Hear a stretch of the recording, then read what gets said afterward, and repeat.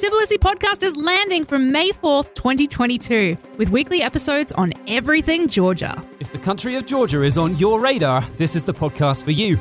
No matter whether you are a tourist coming for the weekend or for a few weeks, a digital nomad or remote worker looking to take advantage of the 365-day visa-free entry policy. Yeah, whether you're looking to relocate to Georgia long-term, work here or start a business, or maybe you're already living in Georgia. Or maybe you're just interested to learn more about Tbilisi and Georgia in general.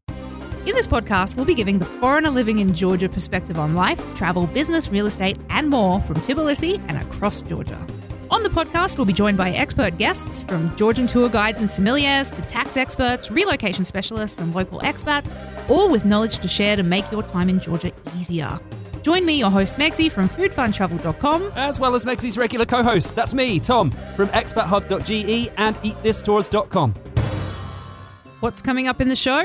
We've got episodes coming soon on topics like lesser-known things to do in Tbilisi that even expats might not know about, as well as some of the more famous bucket list items. The history of Georgia, various important historical figures and more. Tax considerations. Fun. Useful, important. Yes. For remote workers and those opening a business in Georgia. Guides to food, wine, and wine country to help you discover Georgia's 8,000-year wine heritage, the oldest in the world. Of course, where to stay, visit, or live in Georgia. Real estate scams and need-to-knows if you're buying real estate here. Georgian dance and polyphonic singing, as well as other essential cultural topics to discover. And, well, a lot more. We've already got the first 100 episodes planned. Connect with us at foodfuntravel.com/Tbilisi Podcast, where you can find all relevant social media links, join our email newsletter, and discover more about travel, tours, and expat services in Georgia. Want to get more of a feel for the podcast itself? Let's jump into a couple of clips. Hey, Tom, if I was going to get you to take me out for a nice night and I wanted to do my hair all pretty and I needed to plug my hair straightener in to do that, what sort of plug do I need? That's a very convoluted way of asking what the electricity supply is like here. but sure, I mean, I assume you would bring your hair straighteners and you would want a nice night out if you're coming on a trip to Georgia. I mean, I would also bring an international changer thing. You absolutely want to bring an international socket. I mean, let's face it, these days you want to get one that's just a multi-one that works with everything. But in Georgia, it's 220 volt, 50 hertz, and it's like the standard Euro socket. Mostly 2 pins. But basically, yeah, bring an international travel adapter and you'll be sweet. But if you're bringing a hair straightener from the US, then it might explode. That could happen. You would need a step-up voltage thing to go from 110 volts to 220, or however it works. I'm not a scientist. I don't know. I mean, I know that they have electricity things that help you with this.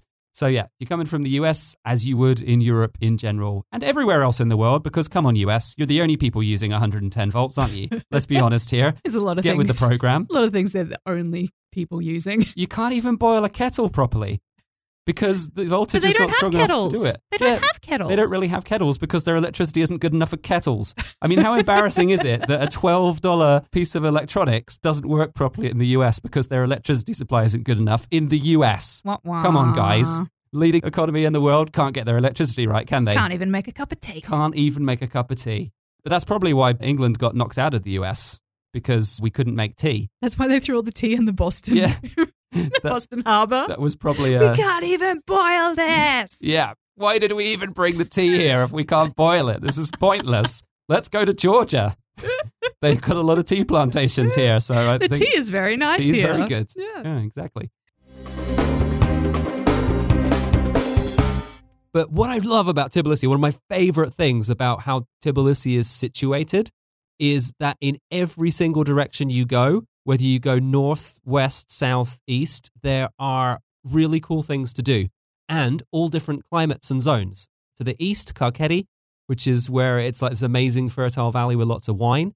You head north to the mountains. You head south and you're heading towards Azerbaijan and Armenia, also Azerbaijan to the east as well. And you head west and you're heading into central Georgia and you've got sort of more humid areas. You've got some mountain areas. We'll talk about those in some other episodes as well. But every single area you can go to from Tbilisi, you are heading into something new and something different. There's really a reason why Tbilisi has been a central hub of culture and food and lots of things for so many years, for like so long. People have been coming to Tbilisi and passing, being able to access all of these things. It's been such a hub for just thousands of years that people have been coming to Tbilisi and experiencing, what's available in the region. Yeah. No, for me, I'm happy to stay in the city, and we live in the city, of course. But even as a tourist, I'm more than happy to plan quite a few days here. If I had like a 1 or 2 week itinerary, I'd spend a couple of days in Tbilisi at least. Some people just arrive and leave instantly, but I think that's a shame when people do that. That's true. But yeah, if you do want to do day trips all the time, this episode works in itself. If you just come to Tbilisi and want to do 5 day trips out of the city, you can go to 5 different places, 5 completely different areas, and have Tbilisi as your base. So that's also one really cool reason to have Tbilisi as your jumping off point.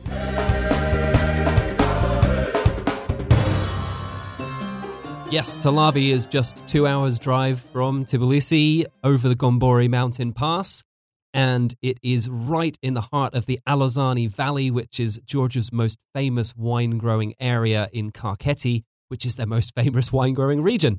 So it's a pretty important place to go for wine lovers, but it's also bordered in the north by the Caucasus Mountains, which through much of the year are snow-capped. And it's this huge long valley that stretches in both directions from Telavi. So you have panoramic views from there of these amazing mountains, of all the vines and wine country surrounding you, and lots of green. It's amazing. Yeah, on a clear day when you can see all the mountains, it's just beautiful. So yeah, Telavi is our first destination today. All right, so there is one main attraction that you can go and see in the city of Telavi, and that is the plane tree, which is the biggest tree in all of Georgia, and it's located right in the city center. It is a tree, so it's a tree. It's a tree, but apparently it's 900 years old.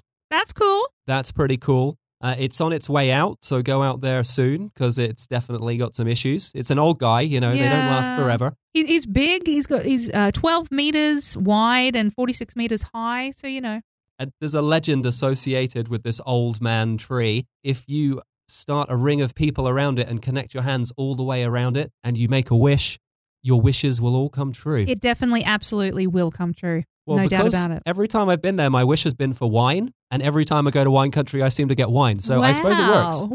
Wow. Proved.